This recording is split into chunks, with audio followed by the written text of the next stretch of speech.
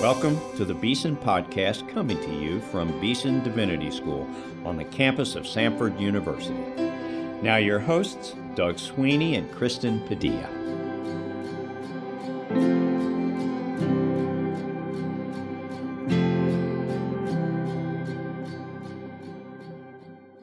Welcome to the Beeson Podcast. I'm your host, Kristen Padilla. We're so grateful to sit under excellent preaching and teaching each week when school is in session. And so we wanted to share some of these sermons with you over the summer break. We hope you were edified by Dr. Ken Matthews' sermon last week. Before I introduce today's sermon, I want to remind you that this summer, a few of my colleagues at Beeson will be on the road traveling to different annual meetings and conferences. They would love to meet and see you if you will be at one of those too. And this week, the week that this episode is airing, you will be able to find us at the SBC annual meeting, which is taking place June 12th through 15, as well as the Evangelical Fellowship of the Anglican Communion, which is June 15 through 17. Then next week, we'll be at the PCA General Assembly, June 21 through 24, and next month at the E.K. Bailey Preaching Conference, July 11 through 13. One other announcement. Tickets are already on sale for our Beauty of God conference, Preaching, Worship, and the Arts. This conference will focus on how the beauty of God's love is manifested through the ministries of preaching, worship, and the arts, and how the arts may support ministries of preaching and worship.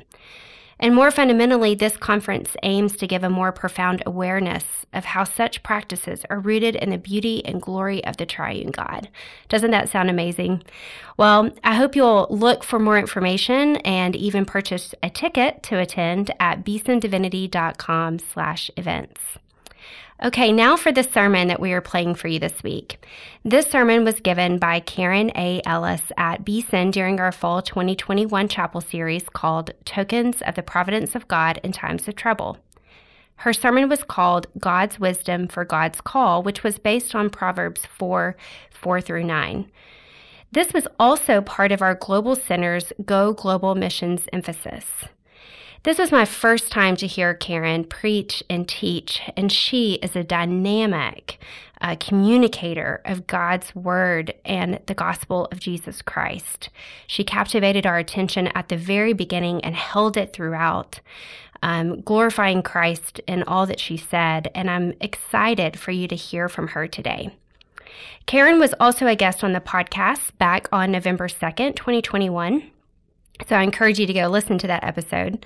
She is the director of the Center for the Study of the Bible and Ethnicity at Reformed Theological Seminary in Atlanta. And she serves as the Robert Canada Fellow for World Christianity at RTS. So let's go now to Hodges Chapel and listen to our friend Karen A. Ellis preach God's Wisdom for God's Call. Well, good morning. It is a pleasure to be here with all of you this morning, and I just want to take a moment and thank every single person who made it possible for me to be here and share with you some things from Proverbs this morning and around the subject of God's wisdom. Now, I'm not so high-minded to think that I'm going to tell anybody here anything that they don't already know, but what I hope to do this morning is to remind you of some things you may have forgotten and maybe help you think about the things that you already know in a different kind of way. For an application for our cultural moment. It's a horrible time to be a Christian. And yet, it's a wonderful time to be a Christian, full of opportunity. Our current struggle against institutions that are failing and crumbling, political institutions, religious institutions, academic institutions. This isn't new. This has gone on since Israel and Judah. Come on, do we know our Bibles? And yet, God has always kept His set-apart people. It's Him who does the keeping, not us. And when our institutions become bloated and corrupt and fall with abuse and scandal, God is still doing His work. because he's a covenant-keeping God. He's a promise-keeping God. And the promise that he made to Adam and woman when he created them at the beginning of time and said, I'm going to make a set-apart people for myself to worship me. He's going to keep that promise all the way through the life of Israel, all the way through the New Testament, who also had their issues with corporate corruption, into our present moment, and beyond until the nations are harmonized around his throne in Revelation 7:9, every language, tongue, and tribe. Don't tell me our God is not a promise-keeping God. He has said he will get us there, and he will do it. So, in the midst of crumbling institutions, in the midst of life cycles of organizations and denominations and ministry that people have told us throughout history have their seed and their blossom and their flower and their fade and their decline, in the midst of this normal pattern, how do we be a separate, set-apart community of the people of God that indicts all the surrounding cultures around us just by virtue of being God's people? We have a choice. We can dwell in the house of wisdom, or we can dwell in the house of folly and destruction. And that's where we're going right now. Foolishness has been with us for a long time. Since the garden. And every choice in Scripture, every choice in history boils down to whose house are you going to live in? Are you going to choose wisdom's house, or are you going to choose folly's? And there are consequences and results for each. Before there was foolishness, howsoever, there was wisdom. And this morning I'm going to point you to the grand housing project that undergirds Scripture from Genesis to Revelation that has not been built by human hands. We just sang the church's one foundation is Jesus Christ our Lord. Well, let's take a look at that foundation. Let's look at God's ongoing housing construction project and decide at this critical moment in church history, global church history, there's never been a moment quite like this one in the history of the church. Whose house will we dwell in? Proverbs tells us that the Lord by wisdom founded the earth. By understanding, he established the heavens, and by his knowledge, the deeps broke open and the clouds dropped down the dew. So Christ created the universe by wisdom, understanding, and knowledge. And then the Apostle Paul works with this. And he shows us that the uncreated Christ, because God is God all by himself, always was, always is, always will be, doesn't need any help from anybody else, right? Wisdom's imprint from him on each of us is a part of the image of God. It's a part of the garden package. By dwelling with wisdom, created by wisdom, in the person of Christ, by whom, in whom, and through whom all things were made, Adam and woman, our first parents, relied on him to explain the world he had made. They were to pattern themselves after his image by understanding the world through his eyes. And while the Bible speaks of wisdom as a person, it also speaks of wisdom as an asset, a force, a benefit to life, created by Christ at the foundation of the world. So you have wisdom creating wisdom, wisdom emanating wisdom, wisdom giving away wisdom. Proverbs 8 says, the Lord brought wisdom forth as the first of his works. before his deeds of old, appointed before eternity, before the world began. So before the let us makes and before the let us be's, wisdom was. So let's continue to think of wisdom both as a person of Christ and as a force used by that person to create and order the universe. Wisdom and truth are part of the testament of the richness of the image of God bestowed on humankind that separates us from the animals. We cannot deny that wisdom, the force, was imparted to man by wisdom, the person. When Christ breathed life into mankind and he became a nefesh hayah, a living, breathing soul contained in a body. Genesis 1:26 and 28 reminds us that on the sixth day, God said, "Let us make man in our image after our likeness." Adam first out of the dust, and then woman next out of his side. And ironically, among all the non-human creatures of which God made many couples, man is the only one where he fashioned two out of one. The man and the woman were a physical extension of the relational intimacy of wisdom's created force. The imprint of wisdom contained three aspects: knowledge, Adam and woman's ability to see divine things clearly and truly in their access to the one who created everything. What is that? That's bird.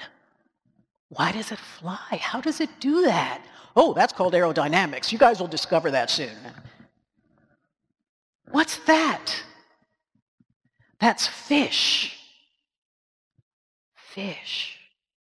How does it breathe underwater? Oh, that's hydrodynamics, how it moves and lives and breathes. You'll discover that later too. But that's how it goes. So in knowledge, to see divine things clearly and truly. In righteousness, in that they complied readily and completely to the will of God. And in true holiness. And this imprint of wisdom shapes the byproduct of what they enjoyed in the garden before it all went to pot. It was called shalom.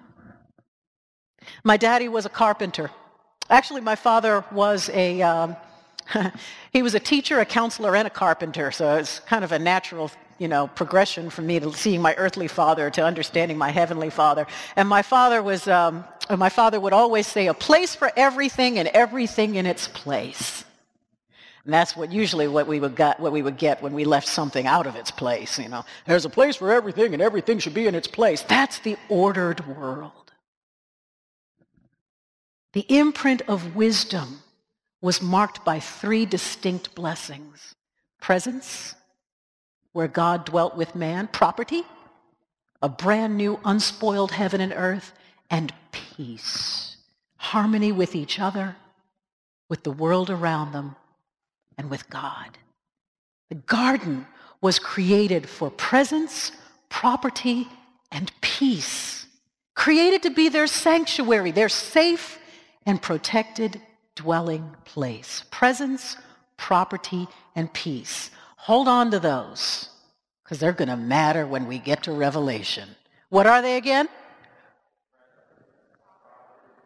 Presence, property, and peace. Good.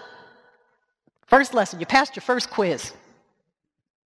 Wisdom is a part of the very good of garden life.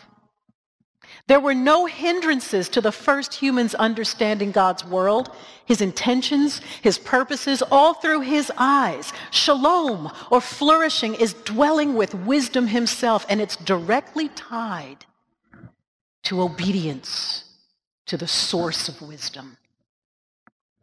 A place for everything, and everything in its place. And it was, as the Creator declared, very good. But it was not yet perfect. Do you remember that song that they used to sing? I don't know if you guys ever listened to the gospel station, but there was a song that people used to play in their cars and say, "Let's get back to Eden, sit on top of the world." And I'm like, why would I want to go back there? That's the provisional place. I don't want to go back to Eden. The trajectory of the Bible is always forward. I don't want to go back to Eden. There's sin back there. So it's not perfect. Perfect comes when Christ harmonizes everything. Perfection is reserved for glory. But for now, it was very good. And then, see, what had happened was, when you get to this point in the story, in African-American storytelling, we want to explain how a bad thing happened. You started off with the great preamble. See, what had happened was. And that phrase always introduces the most interesting plot twist in the story, usually a justification or a further explanation of how things just went horribly wrong. So see, what had happened was, that phrase is totally appropriate here because we know Satan, the purveyor of chaos, the antithesis to shalom and wisdom, slithers into our peaceful picture. Isaiah 14:12 through 14 tells us Satan ruined himself by desiring to be like the Most High. And he took his own lie and sold it to us. Isaiah says, how you are fallen from heaven, O day star, son of dawn. How you are cut down to the ground, who laid the nations low. You said in your heart, I will ascend to heaven above the stars of God. I will set my throne on high. I will sit on the mount of assembly in the far reaches of the north. I will extend above the heights of the clouds. I will make myself like the Most High. Ambition at its most foolish. As if he could. An attempt at an act which could never be attained. So the one who could not bear to dwell with the Prince of Peace convinced the woman that she couldn't dwell with him either. And so they ate from the knowledge of the tree of good and evil, the tree that had been forbidden, and it was good for food, and it was a delight to the eyes, and the tree was to be desired to make one what? Wise. And she took of the fruit and ate, and she gave some to her husband who was with her, whose job, he had one job. Well, he had several jobs, but he had one job when it came to her, and that was to stomp that thing's head and say, no, not at my house. But he did not. Isn't it ironic that wisdom is included in the deception? They were already wise, since they walked and dwelt with wisdom himself. What more wisdom could they have possibly wanted? Wisdom was our first and natural orientation in the garden, but they chose instead to dwell with foolishness, and we still to this day have to fight to keep our institutions and organizations from dwelling in the house of destruction. Obedience is the component in personal wisdom based on the knowledge of how we were created by a God of order and life for the purpose to bring glory and honor to God that produces shalom. It's obedience that puts the life force in wisdom. And the result of disobedience and the abandonment of wisdom shows up in Romans 1. For although they knew God, they did not honor him as God or give thanks to him, but they became futile in their thinking, and their foolish hearts were darkened. Claiming to be wise, they became fools. And in the exchange, we traded wisdom for foolishness, obedience for disobedience, shalom for chaos, relationship for brokenness, affection for resentment, harmony with creation to disharmony, trust for doubt, unity for discord, agreement for discrepancy, security for danger, balance for oppression and injustice, abundance for scarcity. I imagine what it must have been like for the first couple to experience the never-before-known emotions of fear and shame that cascaded down through their souls after only knowing pure and sweet shalom. Foolishness was not a part of the created order.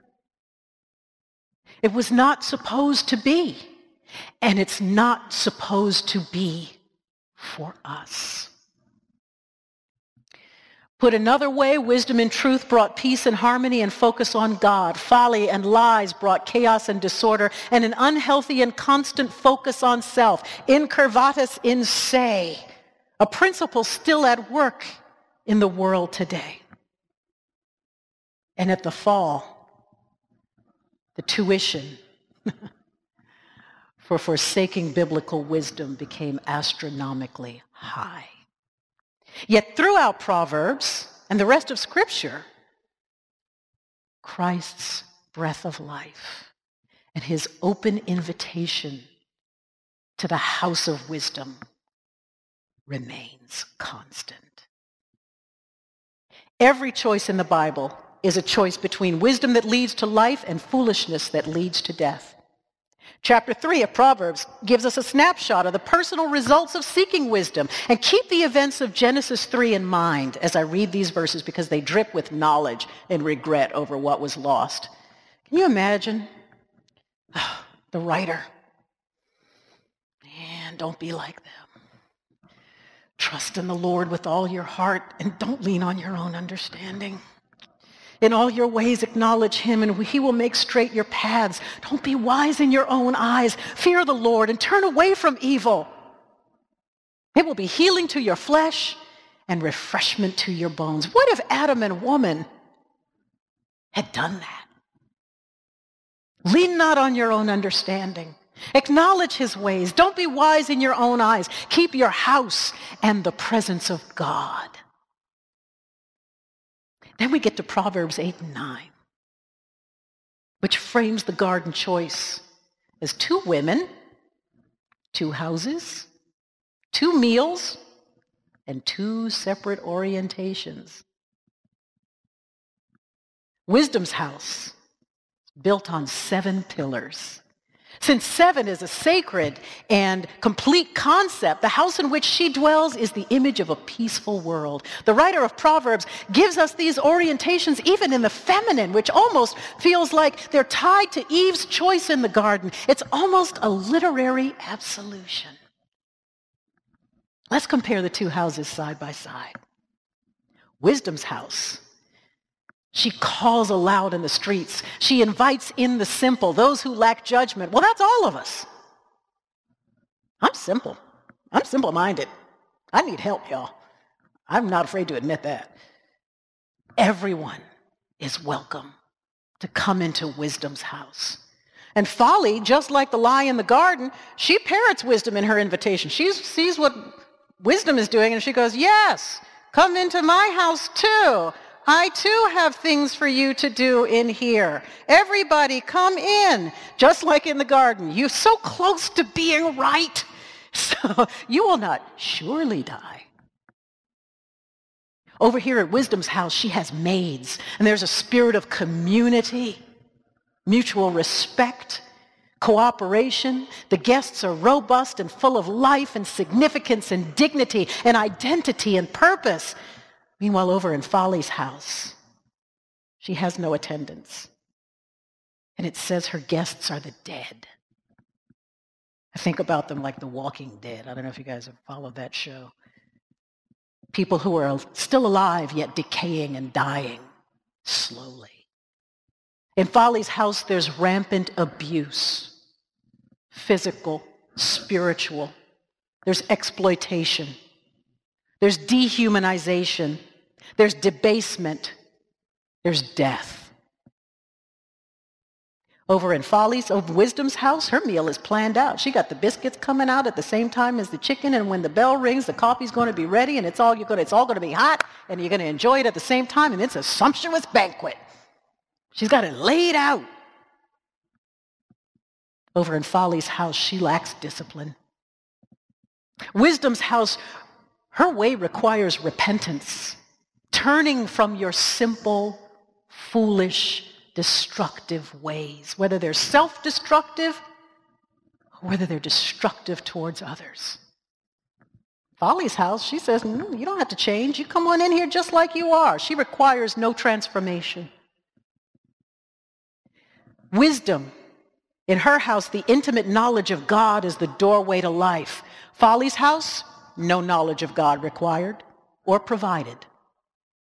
Wisdom and her sumptuous banquet, her meat and wine represent the good teaching of wisdom that will be palatable, it'll be tasty, and it'll be profitable, it'll be healthy, and it'll foreshadow the flesh and blood of Jesus. And Folly's meal, she stole it. She probably stole it from Wisdom's house.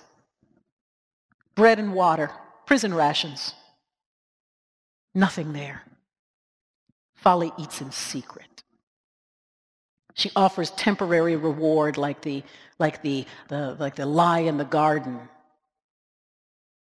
It's pleasing to the eye and good for food and desirous to make you wise, but it holds empty calories like fruit juice. It won't deliver on any promise of fulfillment. Meanwhile, Wisdom's house offers lasting reward, gracious words like a honeycomb, sweetness to the soul and health to the body. And Wisdom's invitation holds no requirement of externals. Wisdom doesn't say if you're married, come in, or if you're single, come in. She doesn't say if you have 100 children or none, you can come in my house and be wise. Wisdom doesn't call you only if you're female or male, or young or old, or tall or short, or black or white or Hispanic or First Nations or Asian. Wisdom makes no external requirements. She simply beckons all to come, repent, and live. In which house and with whom will we spend our days? But the housing project doesn't just exist in the nasty now and now. It actually also exists in the sweet by and by. And we go and look at Revelation 21 and 22 for eternally dwelling in Wisdom's house. What awaits us there? It's described in the best of human terms. It's grand and it's fortified with high and strong walls. It's a safe and protected place. And just as in Wisdom's houses in Proverbs, there are guests and there's a meal. This is the place that Wisdom himself has gone to prepare for his people that he speaks of in John 14, just as he lovingly and crafted a place for us at creation. And now, here's your second quiz. What are the three basic blessings of the garden? Presence, property, peace. And now they're a glorified reality. Oh, in presence, now the dwelling of God is with man and the covenant promise is fulfilled. He will be our God and we will be his people. Fulfilled. In property, we now occupy the new heaven and the new earth, fulfilled. In peace, he wipes every tear from our eyes in this fortified and protected city, fulfilled. We're no longer inhabiting a garden, now it's an entire city. Justice and mercy are perfectly dispensed for all the damage foolishness has caused. Christ has accomplished what Adam could not.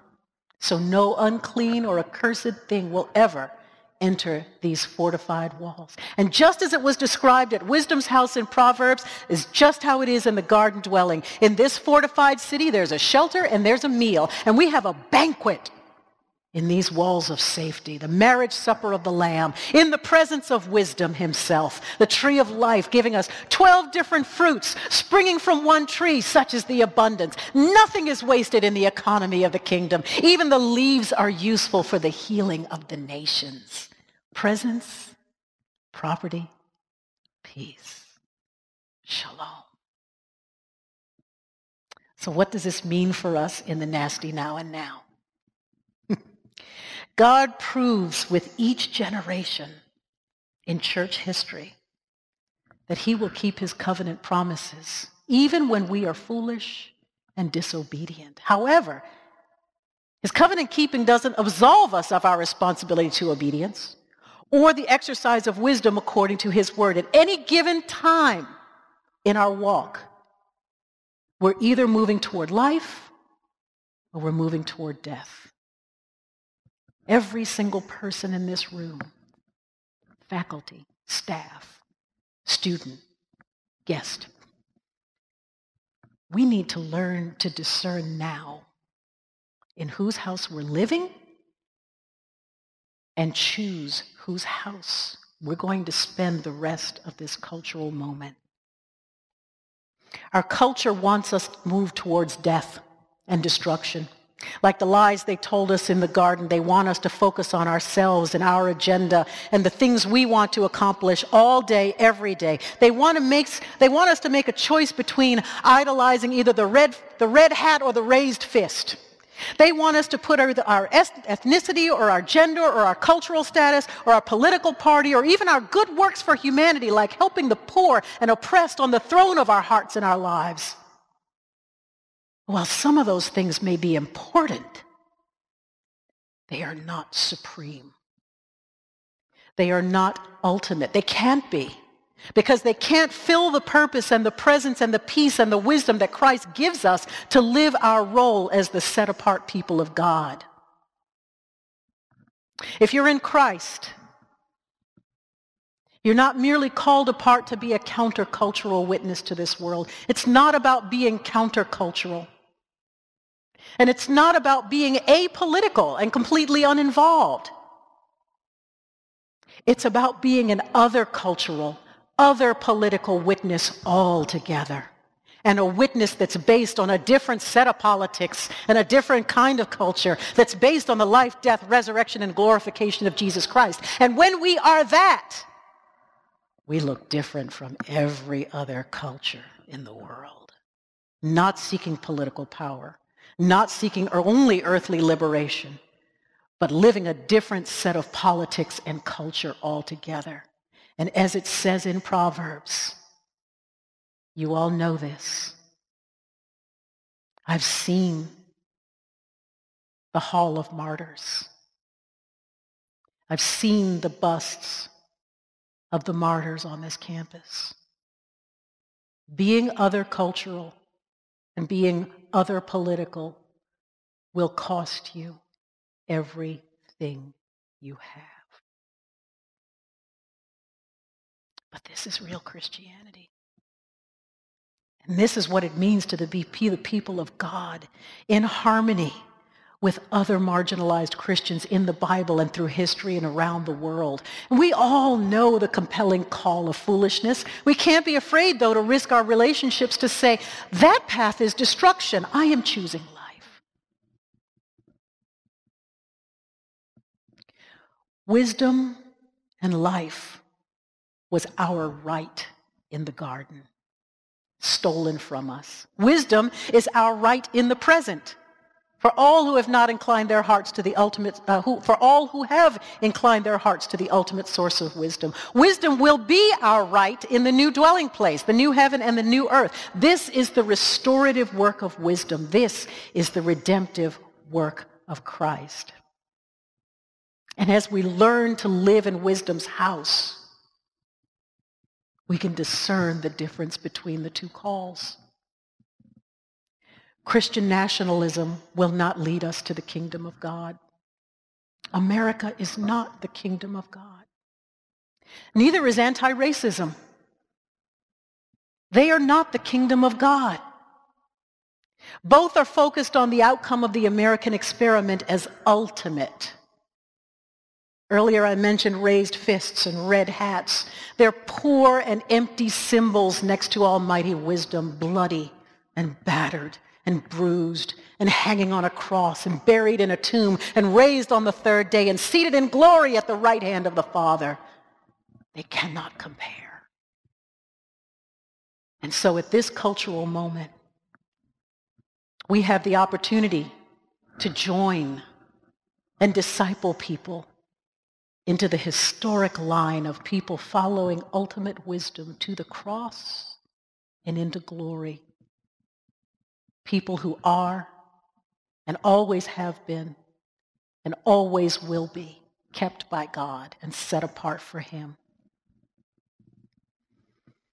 I leave you with these words from Proverbs 4, and my prayer for you is the same as my prayer for myself.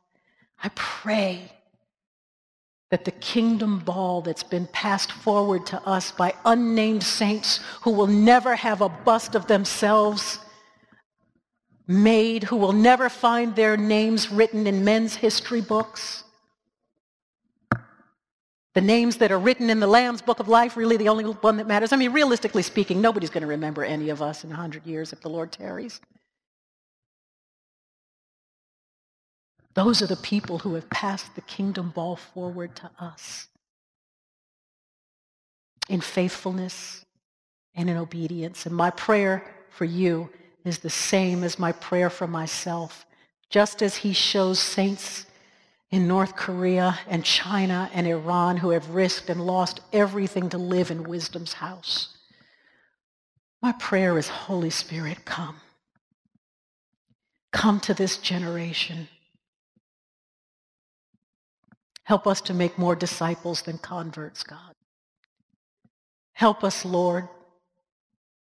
Give us lives of adventure and obedience unto death with you in this present wicked global age. Save men and women, God. Snatch them from the snares of folly's destruction. Come to this place.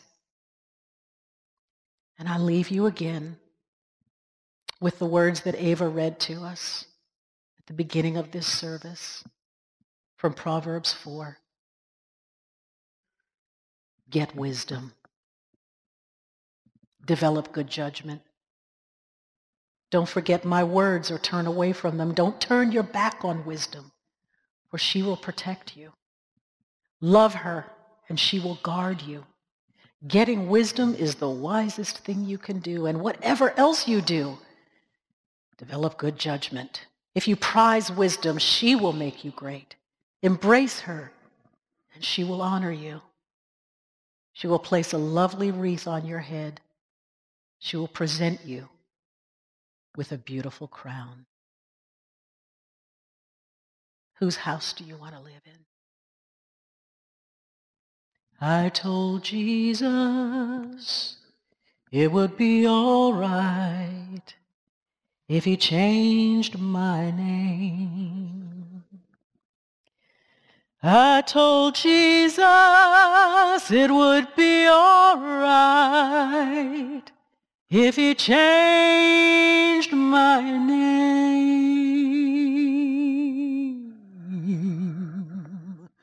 I told Jesus it would be all right if He changed my name.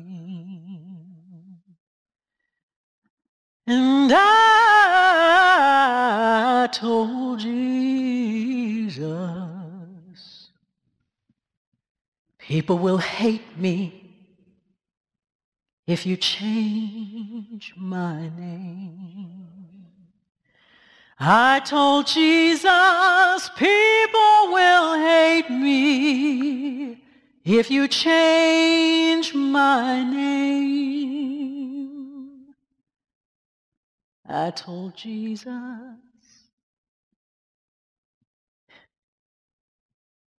it's still all right.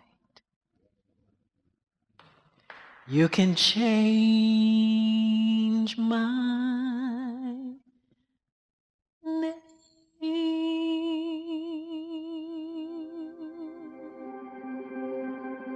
Amen. You've been listening to the Beeson Podcast. Our theme music is written and performed by Advent Birmingham of the Cathedral Church of the Advent in Birmingham, Alabama. Our engineer is Rob Willis. Our announcer is Mike Pasquarello. Our co-hosts are Doug Sweeney and myself, Kristen Padilla. Please subscribe to the Beeson Podcast at beesondivinity.com/podcast or on iTunes.